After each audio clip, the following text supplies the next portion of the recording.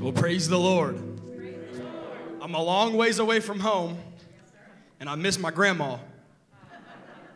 So you have to forgive me, but they are joining us there in Wichita. I am very grateful, and I am humbled that they would join and support their young people. I want to give great honor to my youth pastor, Brother Mike, and Sister Jamie. Brother Mike has been our youth pastor for probably 5 years, 6 years. And just last year, he started admitting that he was our youth pastor. So Brother Mike and Sister Jamie, y'all are doing a fantastic job, and I give you honor. And I'm going to clear the air for just a second. I know I look 13, but I just turned 20 a couple months ago. And so I have a little bit of wisdom, but not much. And like they said, I might have been born at night, but I wasn't born last night. And I'm thankful for the great opportunity to be here before this great church, this great congregation. I give Brother Hilliard give him honor. I'm thankful to be a part of such a great church. Give honor to my bishop, my grandpa, Brother Cornwell, and I'm thankful that he shares his friends with his family. And he's got great friends. He's got great friends. I have a word from God tonight, and it's been very heavy on my heart. God just gave it to me yesterday, so this is my first time preaching it. So you have to bear with me, and I'm going to practice on you a little bit tonight. And so if we turn our Bibles to 1 Samuel chapter 1, starting at verse 11, and I'm only going to read the first 5 words. And she vowed a vow. And she vowed a vow. Would you say that with me? And she vowed a vow. A vow has many meanings. To some, a vow is a dedication to someone or something. And to others, it's a promise to do a specific thing. And with the help of the Holy Ghost tonight, I want to preach on just a quick subject, a quick topic, an unbreakable vow. Would you lift your hands? And can we go to the Lord in prayer and let Him lead this service? God, I thank you. God, I praise you. God, I worship you. God, I can feel your presence in this place. God, I can feel the chains that are being broken tonight. God, I can feel the anointing of the Lord falling in this place, God. Lord, you have your eyes on a young person tonight, God, that's been lonely, that's been isolated. Lord, they've been depressed. And God, this word is for that young person, God. Lord, I pray right now that you would join us in this room and that you would bring heaven to earth for just a little while, Lord. God, I thank you and I praise you and I love you. In Jesus' name, you may be seated.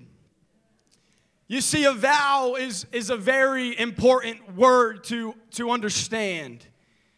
It's a promise to do a very specific thing. But to God, a vow is much more than that. A vow to God is not written on a piece of paper or bought with money. But a vow to God was bought with the price of His blood. In Romans chapter 5 and verse number 6, it says, "For when we were yet without strength, in due time Christ died for the ungodly. For scarcely for a righteous man will one die, yet peradventure for a good man some would even dare to die. But God commendeth His love toward us, and that while we were yet sinners, Christ died for us." Jesus paid the ultimate price with His life. Because of the love that God had towards His creation, He fulfilled a vow on that cross. And because of that, we're able to enjoy church service tonight. Because of what He did on that cross, we're able to find grace in the eyes of a God who judges. We're able to find mercy in the eyes of a righteous God. You see, there are 3 types of vows that are mentioned in God's Word. The first vow that is mentioned is a vow of devotion. Devotion can be closely identified with faithfulness, with loyalty, with dedication, or even with allegiance. The second vow that we find in the Word of God is a vow of abstinence, or in other words, the practice of abstaining from something, or the practice of not doing or having something that is wanted or desired. The third vow we find in the Word of God is the vow of destruction. You see, vows are not something that is taken lightly. It is not a word that we can carelessly throw around, but when you make a vow, it is a token of your word. It is a prayer that reaches the throne room of God. And according to Numbers chapter 30 and verse number 2, it says, if a man vow a vow unto the Lord, or swear an oath to bind his soul with a bond, he shall not break his word. Someone say, shall not. He shall not break his word. He shall do according to all that which proceedeth out of his mouth. Vows are entirely voluntary. No one can force you to make a vow to someone or to something. But once that vow is made, it is regarded as compulsory. Or in other words, it is regarded as mandatory. And in Genesis 27 and 28, we find in these chapters a runaway Jacob. Jacob has just stolen Esau's blessing. And now Esau has said in his heart that he's going to kill his little brother no matter what. He's going to kill his brother if it is the last thing that he does. And Rebekah, the mother of the two boys, heard someone tell another about the plans of Esau. She was told of the thoughts that Esau had towards his little brother. She told Jacob, your brother, he's going to kill you. So I need you to flee towards my brother Laban's house until your brother's anger is turned away. And in Genesis 28 and verse 10, it says, and Jacob went out from Beersheba and went toward Haran. And he lighted upon a certain place, and he tarried there all night because the sun was set. And he took the stones of that place, and he put them for his pillows, and he laid down in that place to sleep. And he dreamed, and behold, a ladder set up on the earth, and the top of it reached to heaven, and behold, the angels of God ascending and descending on it. The dream that Jacob dreamed must have been a very detailed dream, for he was able to tell that the angels were not going from heaven to earth, but the angels were going from earth to heaven. And behold, the Lord stood above it, and he said, I am the Lord God of Abraham, thy father, and the God of Isaac. And the land whereon thou liest, to thee will I give it, and unto thy seed. And thy seed shall be as the dust of the earth. And thou shalt spread abroad from the west, and to the east, and to the north, and to the south. And in thee, in thy seed, shall all the families of the earth be blessed. God had remembered the covenant that he had made with Abraham. And attached to that covenant was a vow made by God. And behold, in verse 15, it says, I am with thee, and I will keep thee in all the places whither thou goest, and will bring thee again into this land. For I will not leave thee until I have done that which I have spoken to thee of. God makes a vow to Jacob that I'm going to be with you whithersoever thou goest. I'm going to be with you even in the wilderness. I'm going to be with you even when you're lonely. I'm going to be with you when you don't have any friends, when you don't have any family on your side. Jacob, I'm going to be with you. In verse 16, and Jacob awakened out of his sleep, and he said, surely the Lord is in this place, and I knew it not. And he was afraid, and he said, how dreadful is this place? This is none other but the house of God, and this is the gate of heaven. And Jacob rose up early in the morning, and he took that stone that he had put for his pillows, and he set it up for a pillar, and he poured oil upon the top of it. And he called the name of that place Bethel. Bethel. But the name of the city was called Luz at the first. And Jacob vowed a vow, saying, if God will be with me, and will keep me in this way that I go, and will give me bread to eat and raiment to put on, so that I can come again into my father's house in peace, then shall the Lord be my God. And this stone which I have set for a pillar shall be God's house, and all of that thou shalt give me, and I will surely give the tenth unto thee. Jacob was caught in a place of desperation.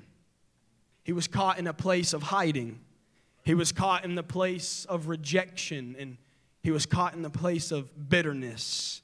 He no longer was living in the tent with a bed and a fire to keep him warm.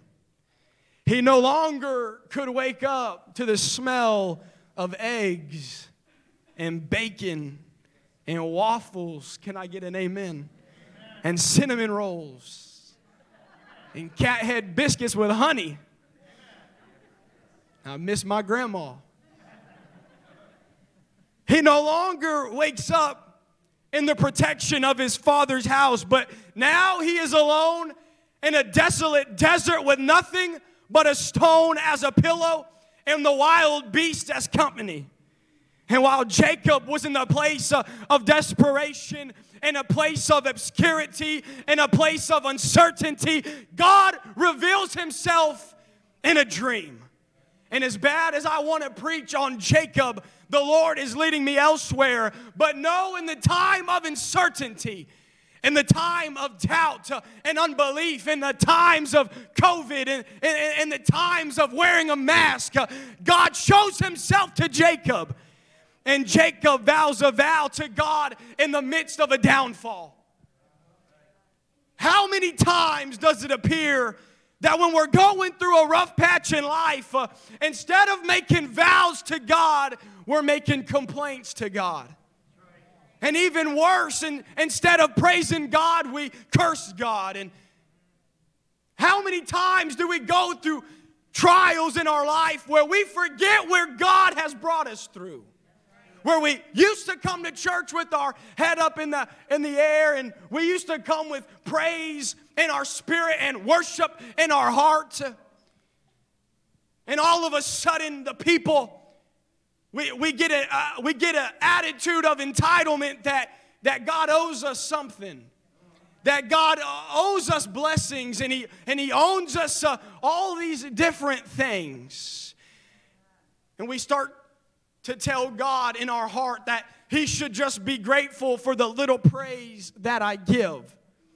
That He should just be grateful for the little worship that I bring. But when it comes to the house of God, or when it comes into entering into the presence of God, a little praise will not cut it. A little worship will not cut it. God wants our best. He does not want our leftovers. And if we want to see our way through a drought, if we want to see our way through perilous times, and if we want to see our way through desolate times, We better begin to pray for rain instead of complain about the heat. God wants us to make some vows tonight that no matter what goes on or no matter what comes up in life, I will praise Him through it all. I will praise God through it all. I know we're going through difficult times, and I know some states have it worse than others, and restrictions are worse than others, and I know we have to wear masks, and I know we have to stay 6 feet apart. But imagine what it would be like using a mask as an excuse to God when we get to heaven. God, I didn't praise you because I was wearing a mask. God, I couldn't praise you because I had to stay 6 feet away from my neighbor. Imagine what would have happened if God would have made that excuse about the stone that it was in front of His tomb. Imagine if He said, sorry, I can't save you or be risen because there was a stone covering my tomb.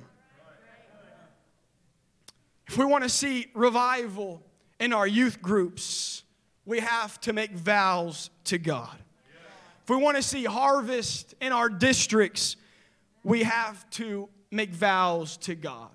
We cannot complain about the size of our church or the size of our district or the lack thereof, but if we want revival in our churches, if we want to see harvest and an outpouring of the Holy Ghost, we must begin to pray for rain. We must begin to pray for an outpouring of the Holy Ghost and fire. And Jacob says, if God will be with me, and if God will keep me this way that I go, and will give me bread to eat and put raiment on me, so that I can come again into my Father's house in peace, or I can come into my Father's house with praise, or I can come again into my Father's house with joy and with love and with victory and with boldness, then shall the Lord be my God. And that vow that Jacob made would end up being the saving grace for the patriarch of Israel. And you would be surprised by how many vows have saved the ministry and the lives of many preachers all across the nation. You see, according to Webster's dictionary, a vow is a solemn promise made. It is a solemn declaration unto the Lord. And we've got to make some promises tonight. Before we leave, we got to make some vows to God. I don't care how far you've gone. I don't care what kind of sin you indulged in last year, last week, last night, or even today. You have not gone too far from God. You have not gone too far from God that He can't fix you and put your life back together. You've not gone too far from God to pick you up and to dust you off. There's a God that made a vow that every man will have the chance to drink of the waters of life freely. Before we leave tonight, there are some vows that we must make. There are some things that we got to let go of. There are some thoughts that got to be cleared up, and there's some promises that we have to make to God. There are some chains that have been trying to choke the child of God out. There are some strongholds that have tried to tell you that you're not good enough, that you're not worthy enough, that you don't come from the right family or the right background, or you don't have the last name, or you don't have the right talents, or you don't have the right musical abilities. We've got to break through those chains tonight. We got to break through some shackles tonight. You are called. You are chosen. You are a royal priesthood. You are a peculiar people. You are a chosen generation. In 1 Samuel chapter 1, we find another example of a vow made before God. Jacob vowed a vow in the time of uncertainty. And Hannah, as we will soon find out, vows a vow in the time of need. in a time of desperation. And I've quickly realized that making vows to God don't usually happen when we're on top of the world, but they come when your back is up against a wall. 1 Samuel chapter 1 says, now there was a certain man out of a really big word.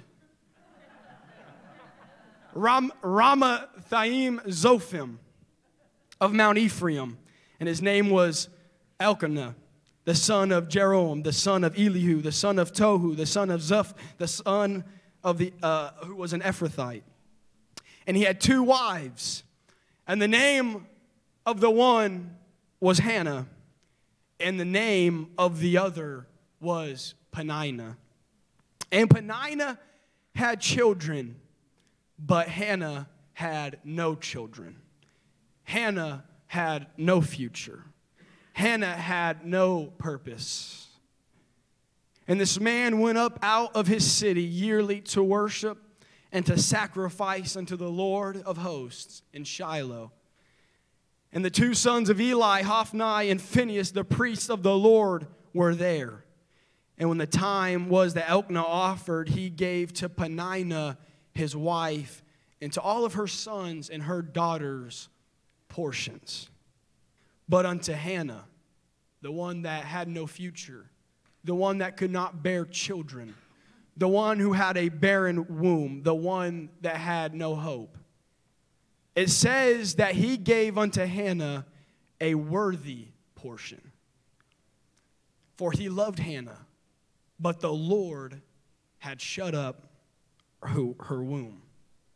It is important to note that there are customs in the Middle East that the host of the feast would place before his beloved or distinguished guest a worthy portion.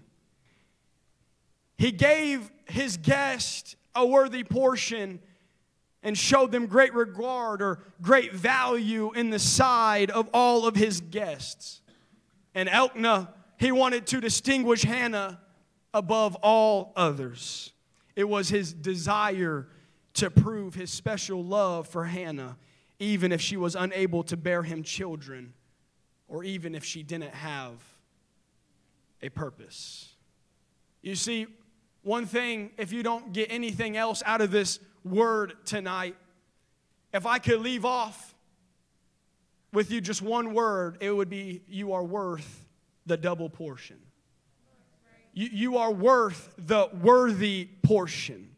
Elkanah offered great sacrifice for Hannah. He grabbed the best of the sacrifices. He got the lamb that was right out of its mother, perfect, no flaws. And he made that sacrifice for Hannah and gave her the worthy portion. But we have to remember that we were given the greatest sacrifice that any person could ever get. And that was Christ on the cross. Even if you don't see it, even if you don't feel it, even if you don't believe it, you are worth the double portion. You are worth the worthy portion. And Hannah's adversary, she provoked her sore for to make her fret because the Lord had shut up her womb. You see, it's often that we will find in times of desperation and times of need and times where we need answers, there will always be an adversary to provoke you. And I tell many people my age, many of the younger kids in our church, and people that are older than me, that the reason why the enemy always seems to attack you, or when the adversary constantly provokes you, it's simply because you are worth it.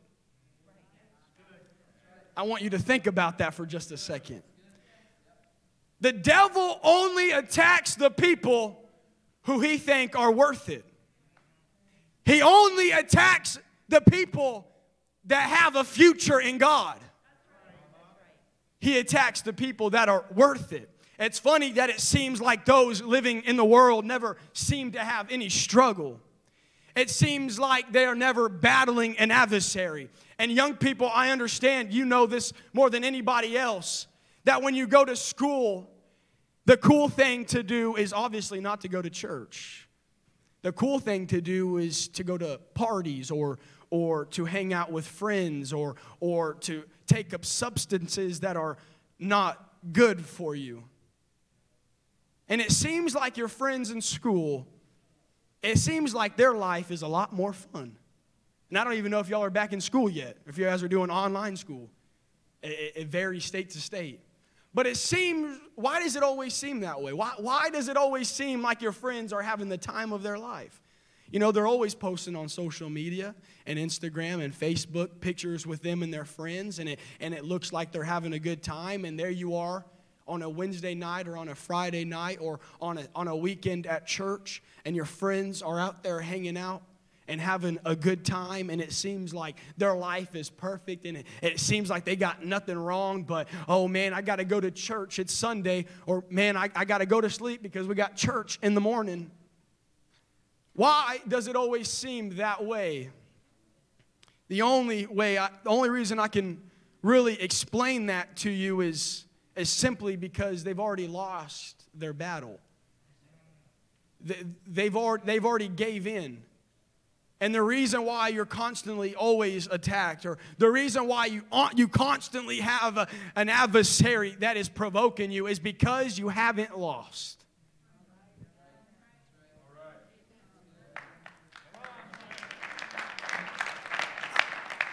I don't need a hand clap, but God needs a hand clap, because God has saved many of people in this place from a lot of dangerous situations. God has saved a lot of people from addictions, and God has saved many people from car accidents, and God has saved many people and has preserved our life.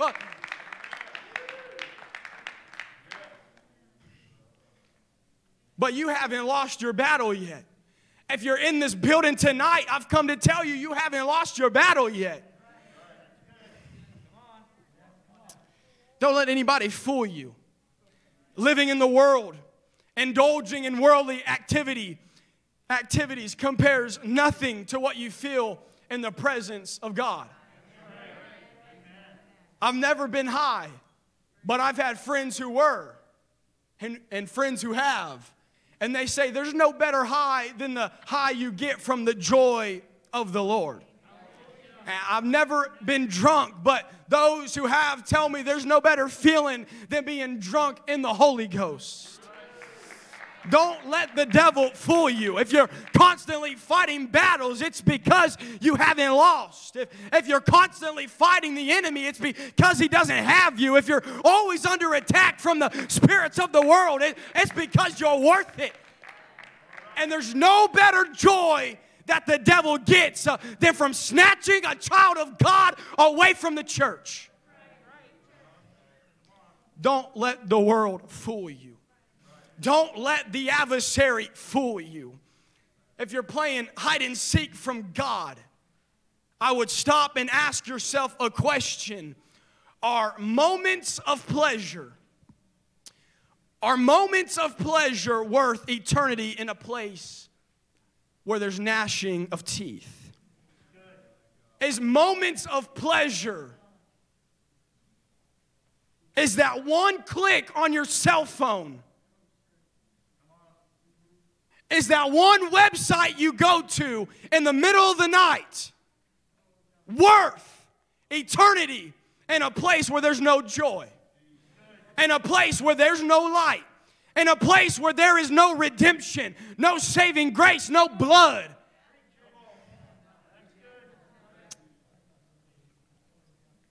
Don't let the adversary rule you, because there's an advocate that owns you. And as he did so year by year, in verse 7 of 1 Samuel, she went up to the house of the Lord. So she provoked her. Therefore she wept and did not eat. And I remember many a times being so attacked by the enemy, it felt like. I felt just like Hannah in this story. Hannah was so beat down and she was so defeated by her adversary that she drove her to literal eating disorders. She would not eat. She would starve herself because the devil had her so messed up in the mind. Her adversary constantly provoked her. I got children, but you don't. She was so defeated, so beat down. She wept and she cried and she pretended to be someone she wasn't. She was loved. She was desired after. She was given the worthy portion. But she was so beat down and so confused, and the enemy had her mind in so many different places that she forgot who she was. She was given the worthy portion. Don't you see the resemblance here? How many times are we going to forget who we are? We are bought with the blood of Christ. How many times are we going to be beat down and demoralized that we forget the portion that was given to us on the cross? The children of God, they are not designed to be depressed. Children of God are not designed to be full of fear. They are not designed to be full of doubt. They are not designed to be full of anxiety.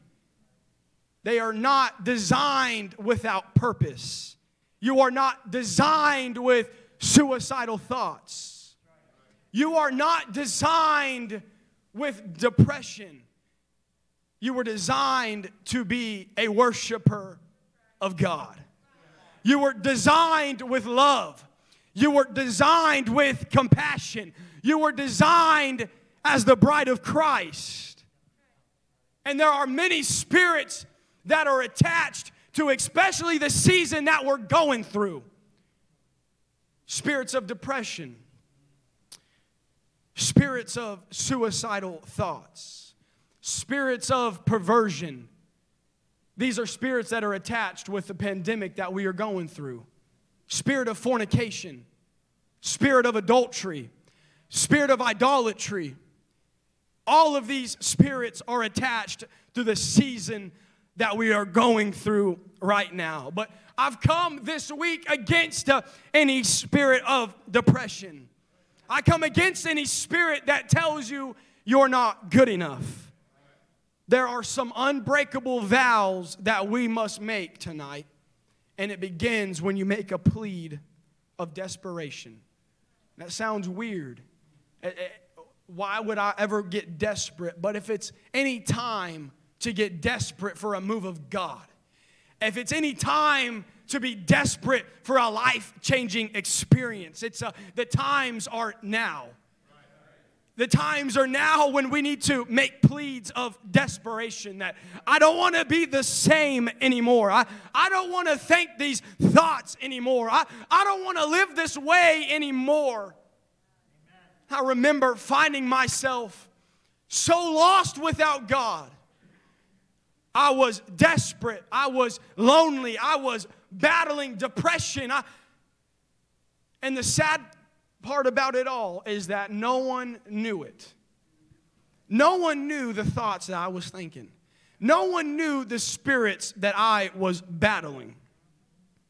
I went to church and I put on a smile that faked out everybody.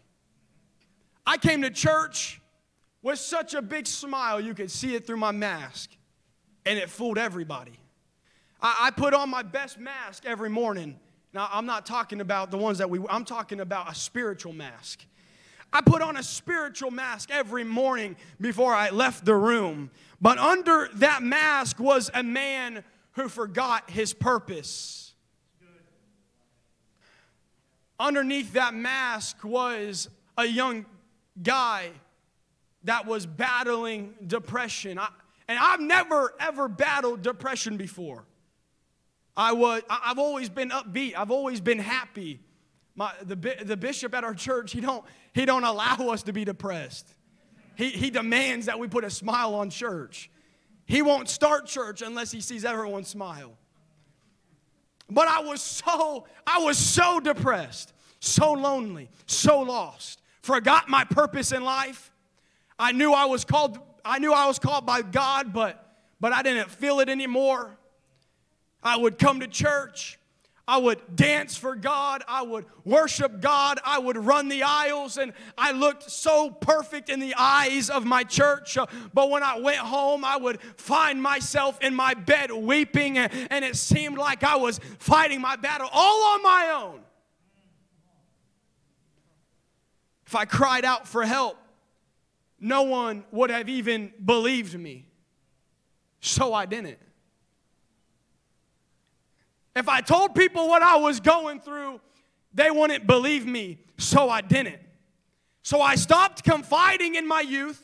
I stopped confiding in my men of God, and I decided that I would fight these battles all by myself. After all, I got the Holy Ghost. I'm baptized in Jesus' name. I got the power. I can fight these battles all by myself. And I battled this, and I literally went through such a depression, I've never been suicidal, and I praise God for that, but it was close. I began to break down. I would go into my room and shut my door, and my parents, I wouldn't come out and hang out with the family. But I would put on that best mask every time I would walk out of that room. I would walk out with a smile, but inside there was a frown.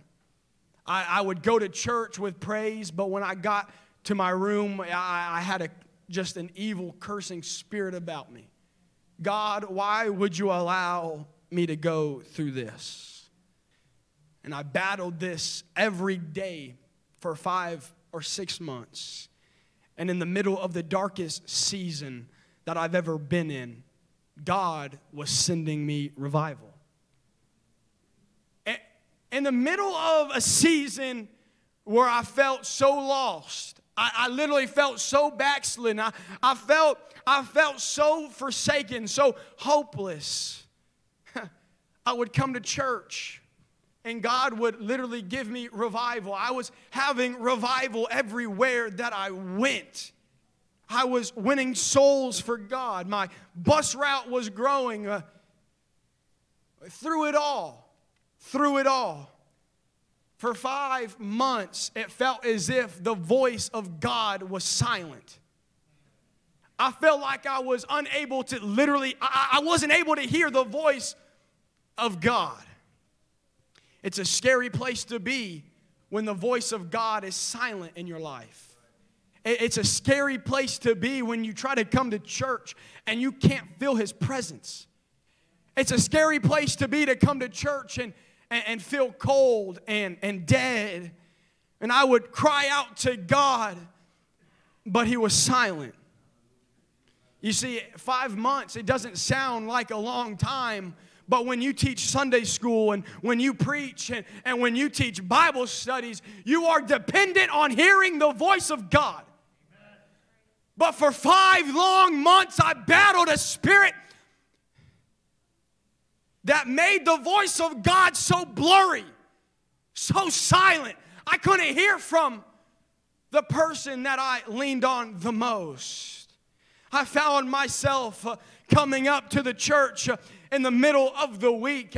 I would come in a dark sanctuary and I would cry out to God. I was desperate to hear from the voice of God. I did not want to feel the way I was feeling no more. I couldn't stand another night with the thoughts that were going through my mind. And I'd come to church in the middle of the week, in the middle of the night, and any chance I could get, I would cry out to God and plead out of desperation, but He was silent for 5 long months. When I went to the church, I'd pray in that dark sanctuary, and we have a fairly large sanctuary. It was just me. I'd find myself crying out to God, weeping, asking God for help. And the only thing that could hear me was the 4 walls that the church had and probably the church mice. They were the only things that could hear me, I felt like. And I got so desperate during that time of prayer that I went back to the back of the church. I used to pray in the altar, and I just wanted to try something new. So I went to the very back of the church, in between two pews. And I got on my knees, and I began to cry out to God. In the middle of that moment of brokenness, in that moment of silence, in that moment of loneliness, I had a breakthrough. I had a breakthrough with God. But before I could ever have a breakthrough, I had to make up in my mind that I wasn't going to leave until I heard the voice of God. I wasn't leaving that church the same, and I had my mind made up that I was no longer going to be victim to this world. I was no longer going to be victim to this isolation and to this dark depression that I was going through. So in between those two pews in the back of that sanctuary, I built myself an altar. And on that altar, I remember a vow that I made to God. God, if you will deliver me from this situation, God, if you will allow me to make it through this season of depression, God, if you will allow me to make it through these evil thoughts, then I will serve you all the days of my life. I will do what you want me to do. I'll sacrifice what I have to. In the time of that desperation, God heard my prayer, and I had the breakthrough in the middle of the two pews. What am I saying? I'm saying, don't you dare give up. Don't you dare give in. There is a promise waiting for you on the other side of that breakthrough. There is a promise waiting for you on the other side of that desperate prayer. There's a God waiting for you. There's a youth group waiting for you. But the question is, what vows will we make for God? And I'm getting ready to close. I'm not going to be preaching very long tonight. It's going to be a simple word, but we've got to make some vows to God. In verse number 8 of 1 Samuel, it says, "Then said Elkanah to her husband, to her, Hannah, why weepest thou? And why eatest thou not? And why is thy heart grieved? Am not I better than 10 sons?" So Hannah rose up after they had eaten in Shiloh, and after they had drunk, and now Eli the priest sat upon the seat by the post of the temple of the Lord. And she was in bitterness of soul, and she prayed unto the Lord, and she wept sore. In verse 11, after everything that she had been through, she makes a bold declaration to God. And she says, and she vowed a vow and said, "O Lord of hosts, if thou wilt indeed look on the affliction of thine handmaid and remember me, and not forget thine handmaid, but will give unto thy handmaid a man child, then I will give him unto the Lord all the days of his life, and there shall no razor come upon his head." Hannah was so hungry for God. She was so desperate for that baby that she was willing to make a vow to God that if God gives her a child, then she will give it right back to God. She was willing to do anything. She was willing to do anything. She was willing to do anything. God is not looking for someone who has the most talents or has the most skills, but God is simply looking for somebody that's willing to make a vow to Him.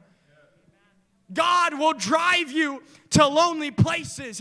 He will push you to loneliness. He will push you through a valley. It's not always the devil that's pushing you to that state of loneliness.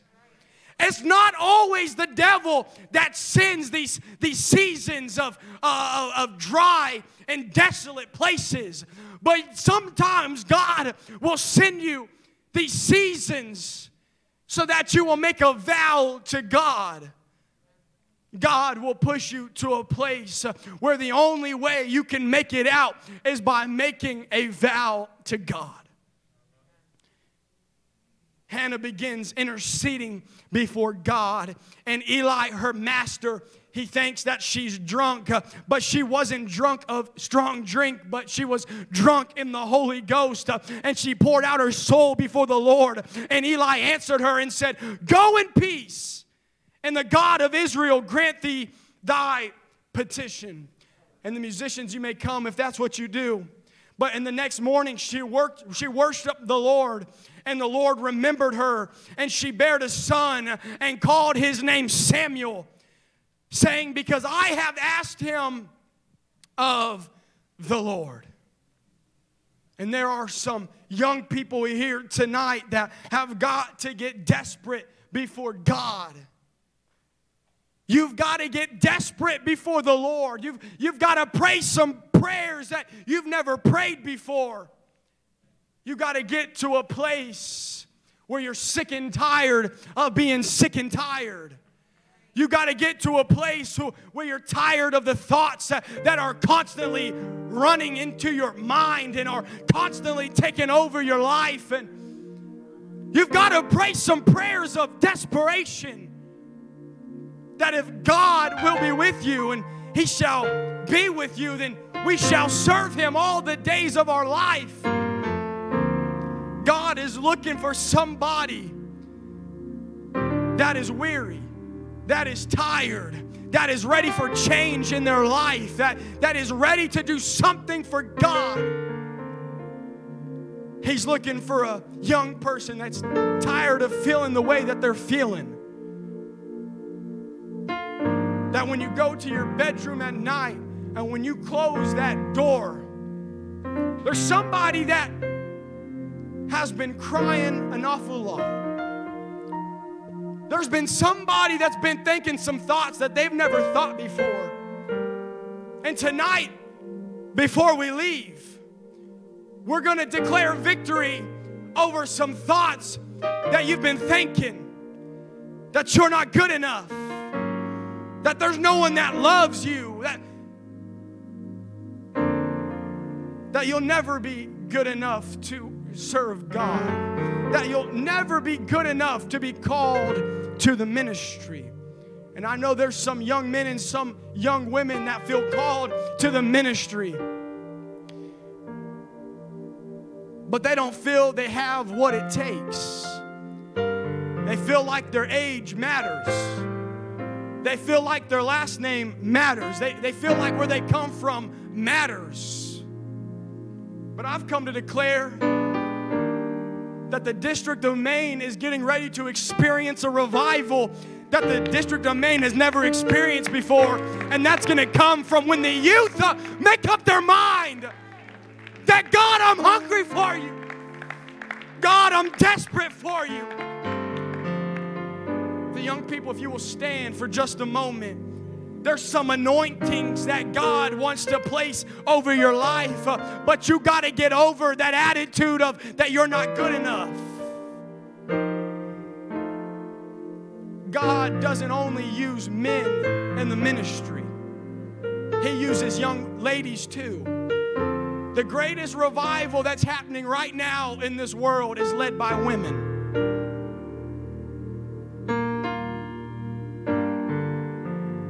The greatest revival that is happening right now is being led by women. And there are some young girls and some young boys and some teenagers. You feel called to the ministry. You feel like God has something greater for you, but you just don't know what it is. If you'll make a vow tonight before God, if you will get past embarrassment, you don't have to look at anybody around you. But if you will find a place at the altar and you will make some vows before God, and you will get desperate before God, and you will say, God, I'm willing to do anything. Just call me. God, I'm willing to do anything. Just call me.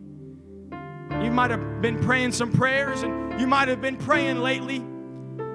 You may feel like God hasn't heard your prayers, but hear me. God has heard every single prayer that you've been praying. He has seen every tear that you have cried. He has seen every thought that has come through your mind.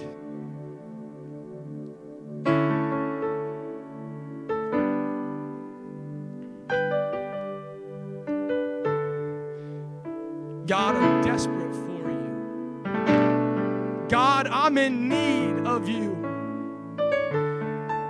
God, I know I can't go any further. God, I've ran out of energy.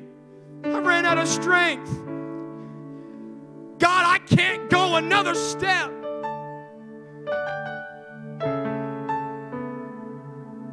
God, I don't feel the same. God, I'm tired. God, I'm lonely. God, I'm battling all these different things. But God, if you will hear my prayer tonight, if you will hear me from heaven, I will make a vow before you that no matter where I go, no matter what I do, I will serve you.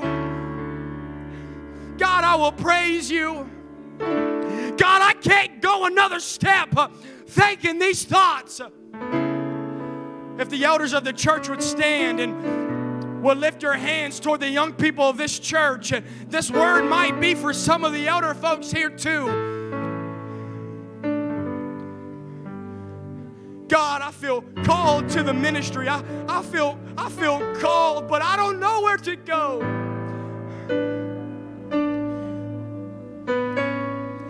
God, I feel called to music. I feel called to preach. I feel called to win souls.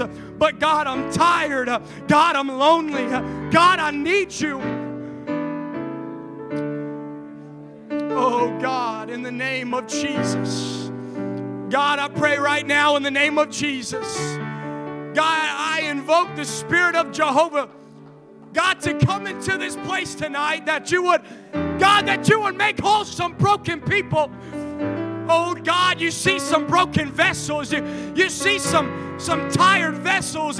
But God, I'm getting my strength tonight. I'm making some vows tonight. I will do what you want me to do. I will pray for the people you want me to pray for. I'll talk to my friends that you need me to talk to. God, I'm ready for change. I don't want to be the same anymore.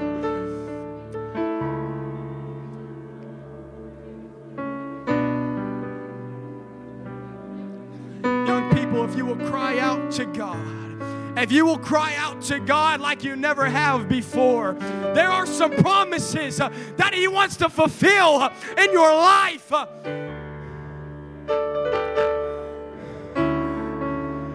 There's some barriers you must break through. There's some weariness you got to break through.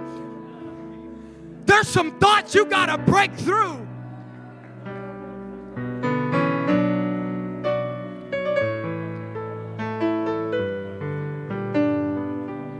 God, hear our prayers tonight.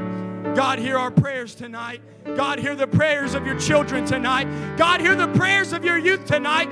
God, I know there's revival. God, I know there's an outpouring.